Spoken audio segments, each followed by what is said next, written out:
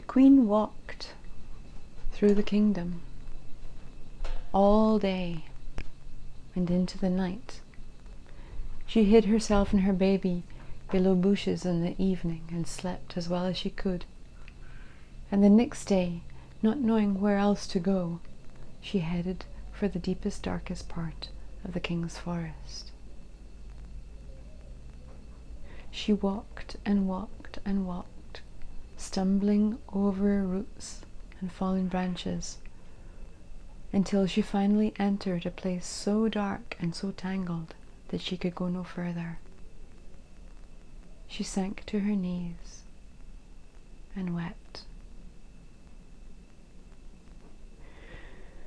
Realizing nothing could come from more tears, she wished, oh, if only there was some way that I could house myself and take care of my child. No sooner had she finished the wish than a woman in white appeared to her, helped her to her feet, and taking her only a few steps, brought her straight to a small house in the woods. There, another woman in white opened the door and said, "Dear Queen, come in, come in. You may rest." The queen entered with her baby, and the woman in white took him from his swaddling and put him to the breast of the queen, where he could suckle.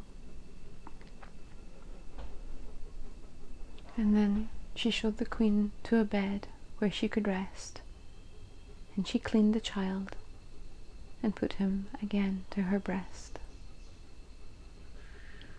It was a small, simple house, but good and clean and bright and airy. And the woman in white made the queen very comfortable with her baby. After a few days, the queen was able to look around herself and take some interest, began to shift out of her sadness, for the baby was so sweet, and the woman in white was so loving and kind towards her. Day by day passed, and as the queen became more familiar with the house and the woman and the little garden that surrounded it, she became happier and happier, and her child grew. And it seemed that as her child grew, so did her hands, until she no longer used the silver hands that the king had given her, and they were closed away in a box. As her child developed, she found that she could do more and more things by herself, and her hands grew back, at first like little baby hands too, and then a young child's hands, and finally, as her child grew from being a toddler into a young mischievous boy, her hands looked like a woman's hands. And she and her son and the woman dressed in white were happy in the little house.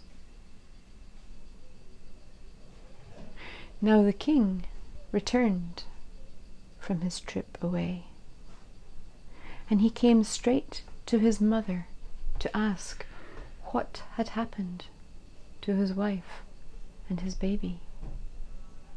His mother was furious with him and asked him, "Do you mock me? Do you not know what you caused me to do? Do you not remember what you ordered me to do?" "Yes, I remember quite clearly," said the king. "I told you to look after my wife and my child until I returned." "What?" said his mother.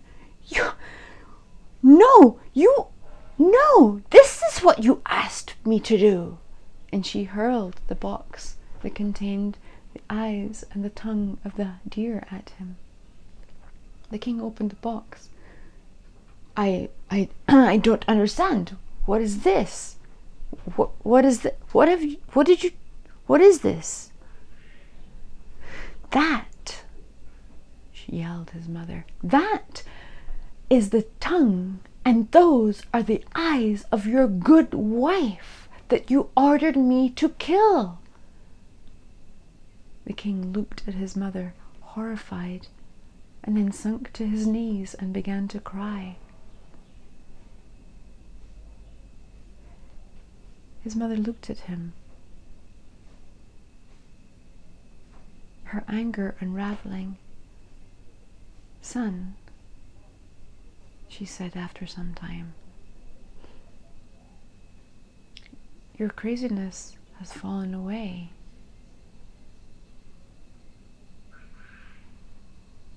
What are you thinking now?" The king looked up at her. "Mother, I want to see my wife and child. I want to hold them in my arms. I do not know what happened. I do not know why my child was born half dog, but I want to see him. He is my child." "Half dog?" said his mother. "Where on earth did you hear that from? He was not half dog. He was a beautiful boy. He's a beautiful boy." "Mother, you said was. Did you kill him?" "No," said the mother. No. Those are not the eyes and the tongue of your wife. Those are the eyes and the tongue of a deer that I had killed. No, but your wife and your child are not here. I was afraid. I was afraid at your anger and your madness, and I sent them away. I do not know where they are." The king wept again. "My child is whole?" "Yes," said his mother. "Yes, last I saw him, he was beautiful." "Then I shall find him. I shall find him and my wife, and I shall bring them back to this castle, and we shall be a family. I shall walk out of here, and I shall walk as long as the sky is blue. I shall walk without eating and without drinking until I find them and bring them back to their rightful place." And the king left immediately.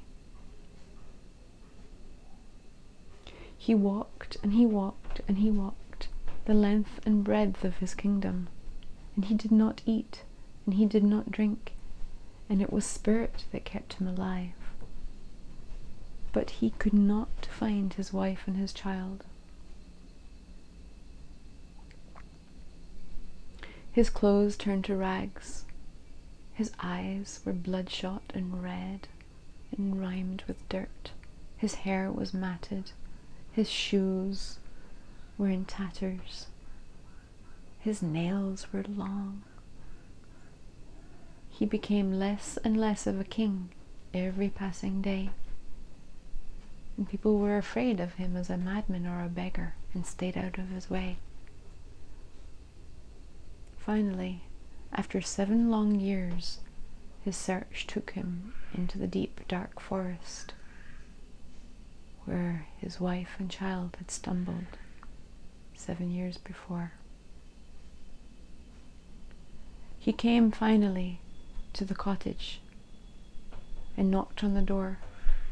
A woman dressed in white answered and said, "Oh, King, welcome. Come in, I shall give you something to eat." The king said, no food, just somewhere to lay my head for a moment." The woman led him to a low table, and there he lay down. It was daylight, and so the woman placed a light veil over his face and his head to keep any interfering sunlight out of his rest. And And then she went into the room where the queen and her son were, and she said, "Madam, your husband is here." The queen was startled, to say the least. She gathered her son to her, and together they went out into the room where the king lay sleeping below the veil. The boy said, "Mother, I do not have a father. That is not my father." "We shall see," said the queen. Now it came at that moment that a breeze blew through the open window and lifted the veil from the king's face, and the queen gasped and put her hand to her mouth. "Yes, it is your father. It is the king." "Go, son, and put the veil back over his face. Let him rest." The little boy wandered over, and he lifted the veil and let it sink down onto his father's face. But the veil tickled the king's nose, and under it he opened his eyes, awake. The queen said, "Yes, you do have a father, and now you shall know him. When he wakes, we shall meet him." The king could hear everything that his wife said, and he gently blew onto the veil and lifted it so that it shifted from his face again. "Son, go and put the veil over your father's face. Let him rest, and we shall close the window so no more breezes disturb him." The boy wandered over and lifted his father's veil to put back over his face, and the king opened his eyes and looked into his very likeness. The boy withdrew, holding the veil, to his mother's side, and the king slowly sat up.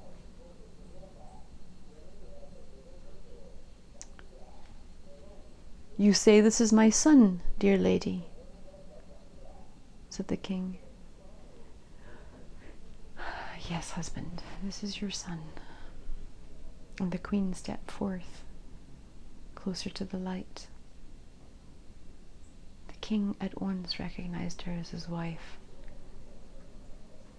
She was older for sure, but just as beautiful as before. And of course, his hands traced from her face down her shoulders, along her arms to where her hands might be. And there, he was shocked and saddened to see her hands. Oh, lady, I'm sorry, there is some mistake. My wife has no hands." The queen smiled and touched her hands to her face.